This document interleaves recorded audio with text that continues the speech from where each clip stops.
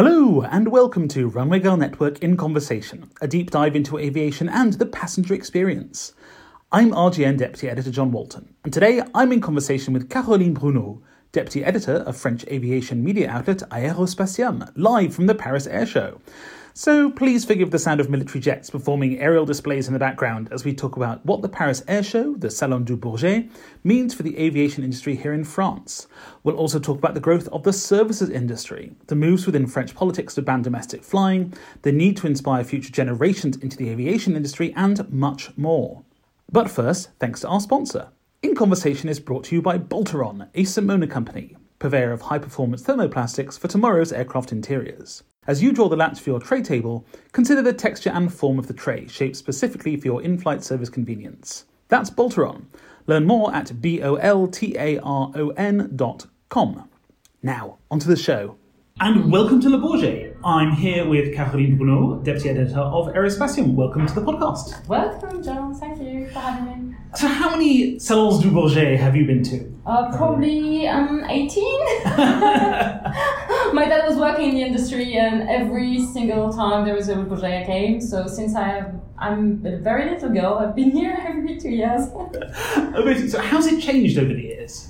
Well, it became bigger and bigger, of course, but I must say the last couple of years it became less interesting for the public because of the lack of the new program, and people love the images. So there's been less of Le Bourget in the French news, which is a bit sad for such a big industry here. Yeah, exactly. I mean, and obviously this is in the context of the Farnborough Air Show cutting out entirely its public air days, right? And you know, one of the whole points of a big air show like this, especially with the public flying displays, which you can probably hear going on outside, perhaps being announced. Part of the whole thing with that is to inspire a next generation of aerospace engineers, of aerospace workers of all kinds.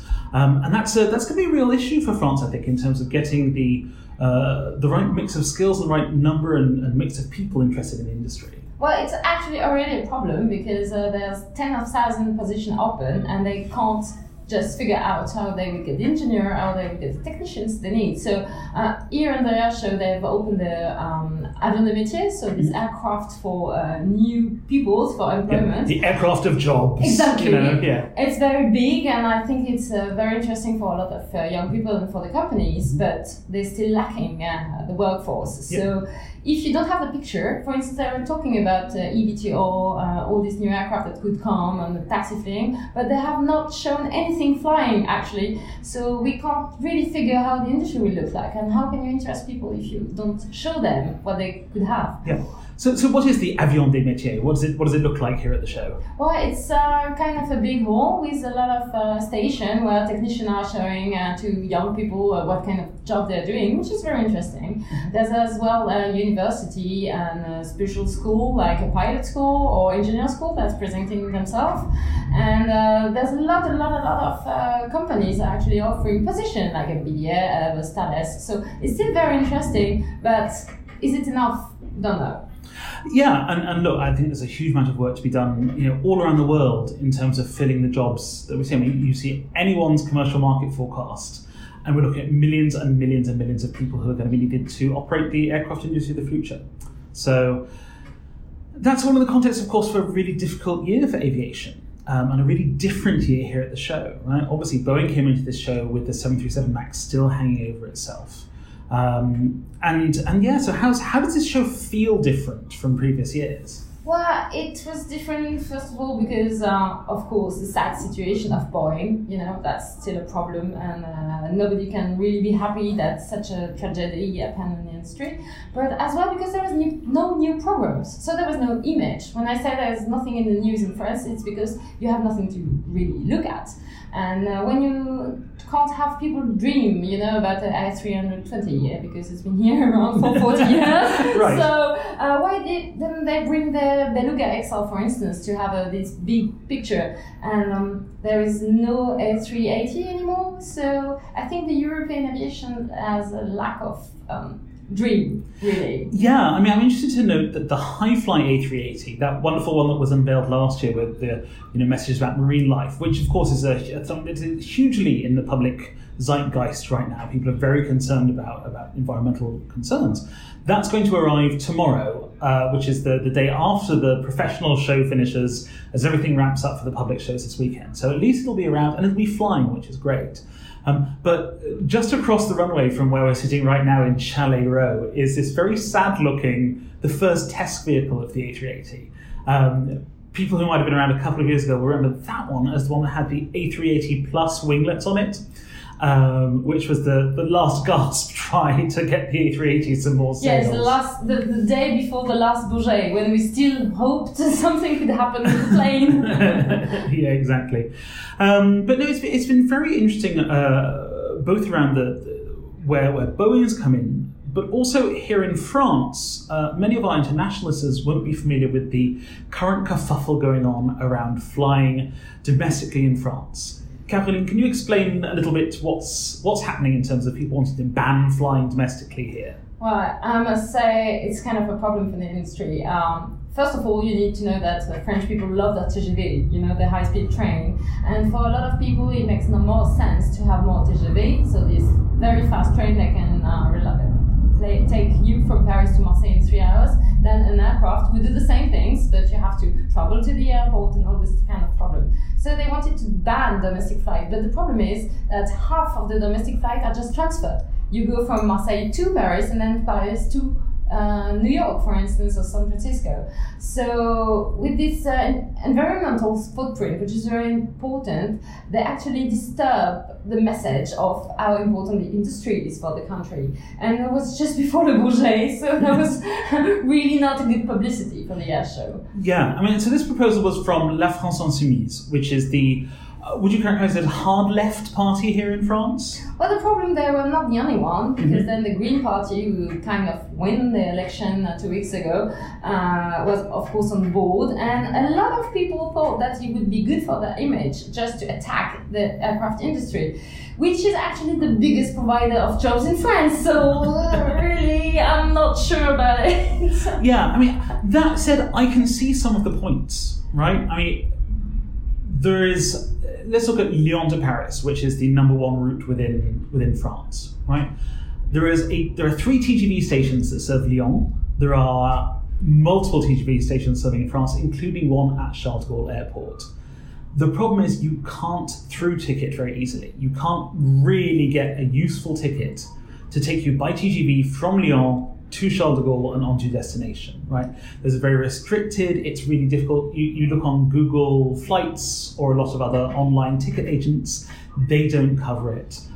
Only some airlines are covered. And so I think this is the real problem. Now, of course, that assumes you have a TGV station near you. Where I live in central France, I have to take a train that's an hour and a half to get to the TGV station, and that's completely unlinked to the flight/train ticketing network anyway. So if my local train hits a cow, which actually happened the last time I came quite back. often, I would say. If a train hits a cow, I miss my flight and I have nothing to deal with it. Now, this is partly a criticism of the industry, but also, of course, of the people behind the rail industry as well. We need to do more on this intermodality to help people make better environmental choices. Well, and just to make those environmental choices available, right? Well, you're right, but I had something to your experience. I got married 4 months ago and I needed to take my wedding dress to Lyon because it was being done there. So I tried to get a train ticket. It was impossible. All the trains were packed. I tried to take a flight. It was impossible because it was packed too. So at the end, I had to take a car. So how environmental friendly is it? It's not. You know, the problem of France as well, it's an hexagon at the end of Europe. It's very, very, very busy because all the traffic from North Africa to the north of Europe is going through France. So you have a lot of routes that are already used by 1,000 of people, of trucks, of whatever. So the problem is as well the place we are in. So you can't build more train, you can't build more routes, so you need more flights at some point. I think we should build more trains myself. Perhaps a line.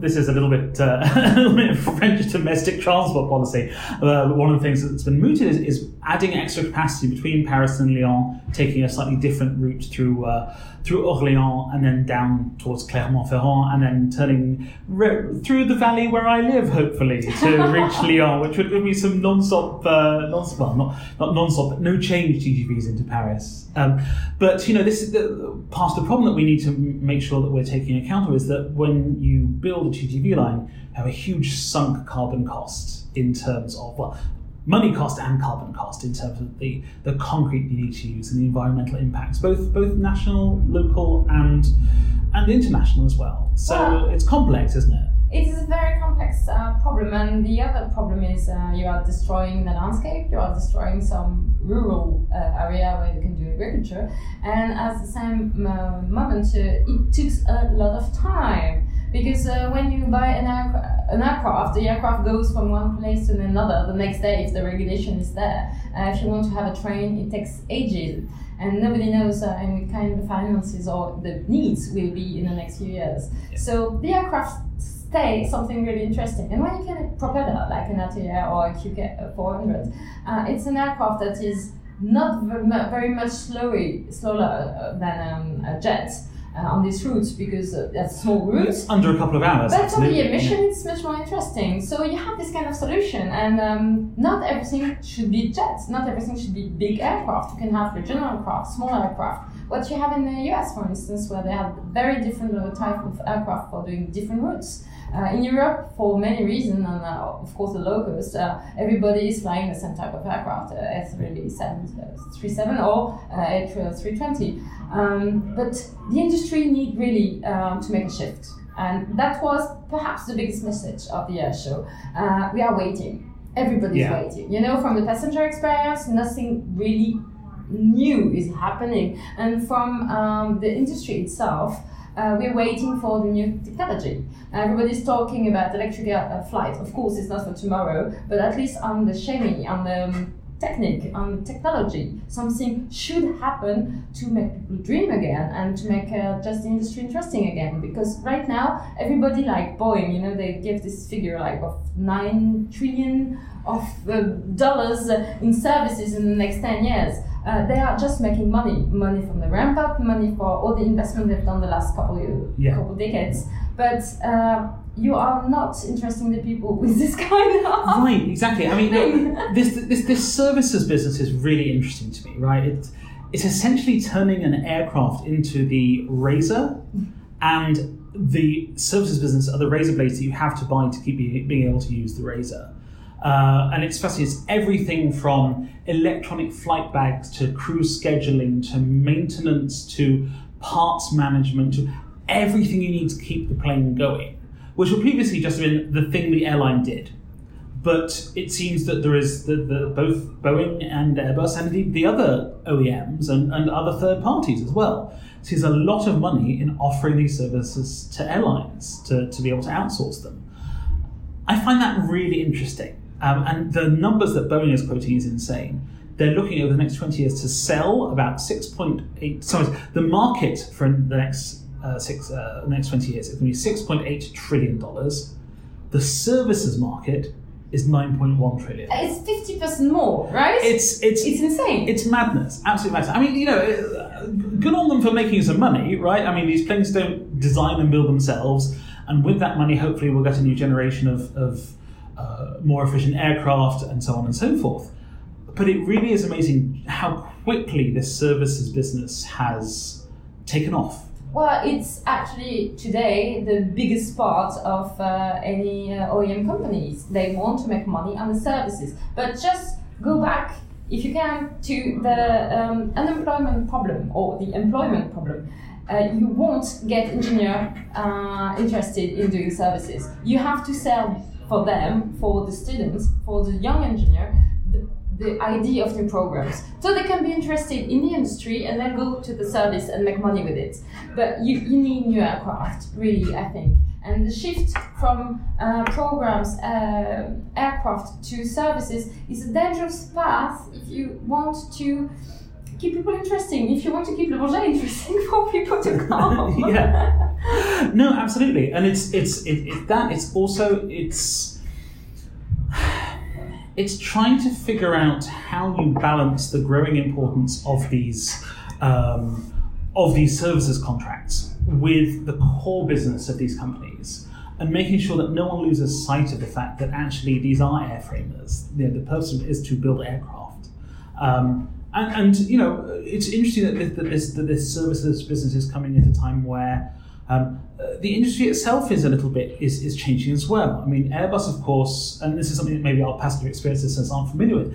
Airbus is going in with Dassault, the other large French aircraft manufacturer at this point, which 50 years ago, if you look at Dassault's reaction to the A300, you'd have never imagined. And here is I think there's an aircraft speaking of some military aviation, you'd never have imagined that Airbus and Dassault would be working together on a project. I mean, they were at absolute loggerheads, and now they're working on I forgot what we call it in English, SCAF. The future military aircraft for Europe. Future combat air system. That's the one. Tell us about this. So, how is Airbus involved, and how is this going to be changing the way that Airbus is as a company? Well, first of all, the idea of the SCAF is to do something European, and everybody knows how difficult it is to do something in this scale. So they've decided to do it on a European level, because just French can't do it by itself right now because the money is lacking, and for a fifth generation aircraft like the F-35, you need so much money. The F-35 is $400 billion. So of course... What you're hearing right now is not one of those. Not. Just a Rafale, just a small one. No, I think this is the. Is it the Rafale or is it the Pakistani? The Pakistani Chinese. It sounds to me a little bit louder than the Rafale. You're right. I can't hear here. But just they decided to try to do it French and American and German together, and perhaps the Spain and perhaps Italy is on board as well. They've been working together for quite a time now, because Dassault has a lot of software, for instance, for designing aircraft. So they've been building with Airbus some parts for other fighters, even for the French military fleet. So it's very, very interesting, because for the first time there's been a political decision to do something in common in defense. Now it's the plane is supposed to fly in 25 years. A lot of things could happen until then. Yeah.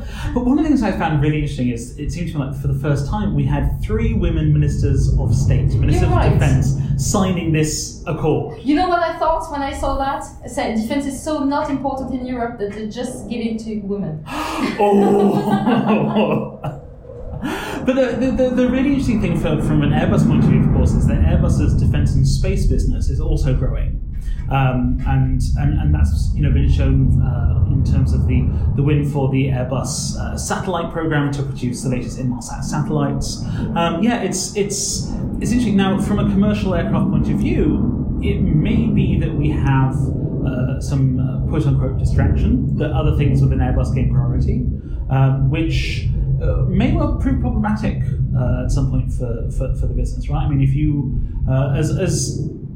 as commercial aircraft manufacturers grow, the amount of executive attention that can be paid to any one thing obviously diminishes. So that's going to be very interesting to see how that works out in terms of overall corporate aviation, I think. Well, the thing is, for a long time, Dassault, if you take Dassault as an example, but Airbus is exactly the same, they try to balance on the both feet, the military from one side and the commercial on the other side. They've put the focus a lot on the business, on the commercial aircraft lately, so they're going back a little bit, and they've won quite a few satellites in the last couple of weeks, which was very good because nobody had done that for a long time. So it was good for them, but actually it's just a balance coming back, and on an engineer point of view, it's very interesting to have projects on a different side, because it's a lot of technology coming. Yeah, and of course you also get to attract engineers from outside your quote-unquote normal range, right? Which is helpful. Thinking about some of those other projects that are here at the show, so we've talked about the eVTOL, right? So the electric vertical takeoff and landing, right? And some of the electric short takeoff and landing things we've seen.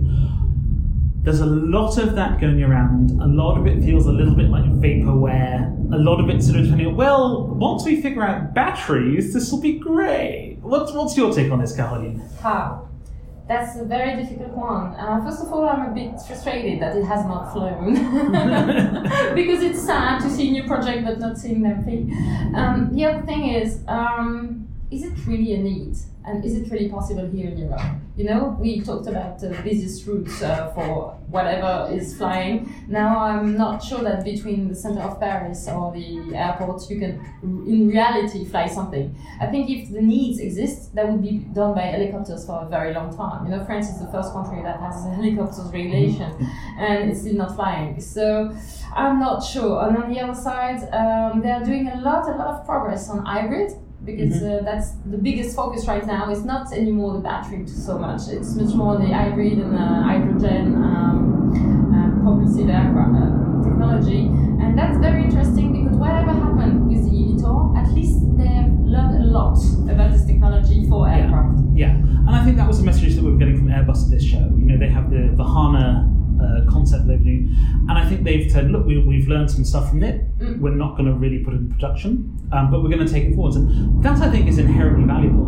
But what you're talking about, hybrid propulsion, that's some really fascinating stuff, and that's getting serious this time around because Rolls-Royce just bought Siemens. Absolutely. Business for electronic aircraft. Electric aircraft, the e-aircraft business.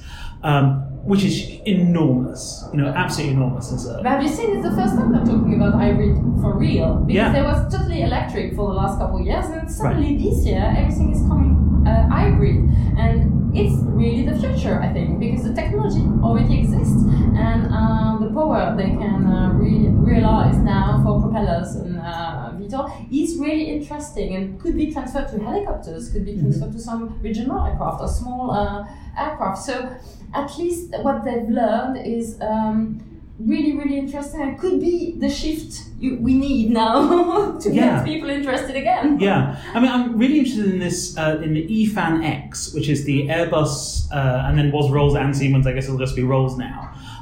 It's basically one of the BAE 146, so that's the high-wing four-engine jet. And they're pulling out one of the jets, and they're replacing it with an electric hybrid motor. And that as a concept sounds fascinating. Now, of course, what that means the future looks like is going to be really interesting, given that we're largely in a twin jet future at this point. But I think we should probably see this kind of study like the Formula One, for the automotive. Actually, you need to put money on something that is spectacular, that is very interesting, that is capturing engineers to work on, and then to transfer it to normal people and normal flights and normal aircraft. So, perhaps the future. Yeah. Now, so what we do have here is we've got a couple of A350s. We had an A330neo from AirAsia X, Thai AirAsia X. Did you get a chance to go on board? No, I can't. I have too many press conferences. Well, it was interesting because I got on board the AirAsia A330, right? And the A330 was on the Neo generation, and it looks very similar in terms of what's inside to the previous generation, right? I mean, the real benefit there is more about the efficiency and the range of the aircraft. In terms of passenger experience, so they've got 2 rows of angled lie-flat seats up front, but then this 9 abreast A330 configuration down the back, which is very narrow, right? You're looking at 16.5-inch seats. And that same kind of thing is offered on some of the low-cost airlines Airbus A350s.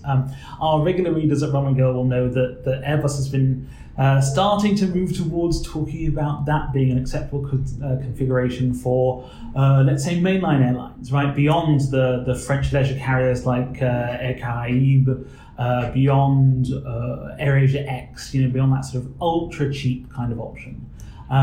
That's been a real change for Airbus, and I think they've got some interesting strategies there, but also some. We've been hearing a lot from them about how Airbus 18-inch comfort standards for everyone, that now seems to be being chipped away, which I find very interesting.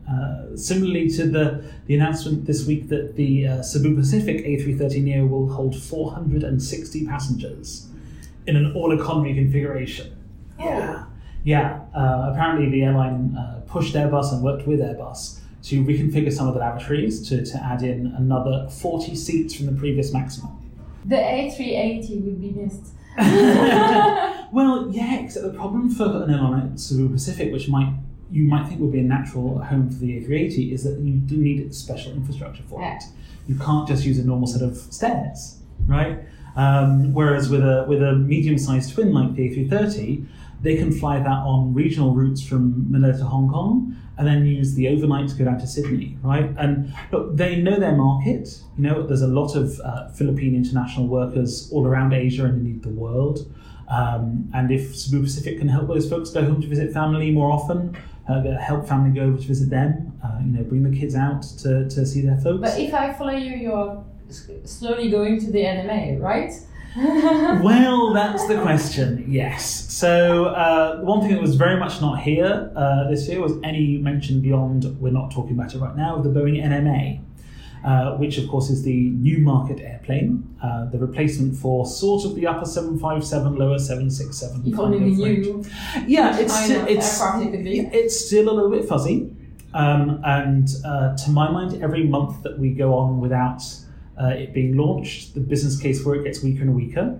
You've seen Airbus selling hundreds of their new A321XLR, which eats away significantly at the bottom end of that capacity market. You've also seen this week Virgin Atlantic coming in with an order for some A330neos. Now, the price that they got for those, again with the pricing discussions, but it's important to note that the engines they selected for those are the Rolls-Royce engines for the A330neo. I think we all imagine they got a rather good price given the fact that their 787 Rolls-Royce engines had some very high profile not working issues, not to put too fine a technical point on it, Caroline. So we're pretty sure that they got a reasonable deal on that one. And hey, look, going back to our environmental discussion, the more newer engines we have out there, the better. They pollute less, they consume less fuel, they have lower noise profiles, and that's great for passengers. But at the same time, as you said, they just look like the old planes to most people, right? Yeah. What can we do about this? What do we need to do? Do we need to make the planes look somehow different? How do we make that interesting to wider community outside of passenger experience? This is a very good question. I think, we had this discussion already a little bit, but the aviation should focus on what is important on transport first. Perhaps the biggest thing would be to have better infrastructure. You're talking about that, but once we can go to take a plane as we take a train, it would be much nicer to be in the air again, and people will perhaps stop this discussion between train and plane, because we need both, but not on the same things. What we need, it's not IFE or a very special cuisine that people need in an aircraft. What they need is comfort, I think, which is better seats, and that's another problem for the cabin manufacturer. I haven't seen anything that is really mind-blowing when you talk about low-cost aircraft. And perhaps, I don't know what you think about it, but people are changing the shape, they are changing luggage, they are changing the way they're flying, so you need to address this kind of real needs, which is having something to put your iPad, something where you can work, have Wi-Fi in the cabin, which we don't have here in Europe. It's very expensive. It's just about arriving, exactly. Yeah, well, 10 years after the US. But to have people think about the industry or work for it, you need, I think, really core technology changing. And when you think about the engine is really interesting because you need lower emission. So to make it environmental friendly, of course, but just to convince people that flying is not bad. Yeah. Good. Yeah. And you need to come, and the Bourget will keep these public days, not in Farnborough, because next year there will be no public day, but they will keep, because the industry needs to show what they can do. And the eVTOL need one day to fly in front of the public. The drones need to fly because people need to see what we can do. And I'm coming back to what I say, we can't dream with the A320. So we need something we can see. We hope you enjoyed this episode of In Conversation, and we're always keen to find out what you think. Please feel free to email me at john@runwaygirlnetwork.com with any suggestions. Thank you to our guest, Caroline Bruneau from Aérospatium, which you can find at AEROSPATIUM on Twitter or at aerospatium.info. As ever, you can find me on Twitter at ThatJohn and everything from RGN on Twitter at Runway Girl and at runwaygirlnetwork.com. If you're enjoying these conversations, please leave a rating and review wherever you get your podcasts, and thanks for listening.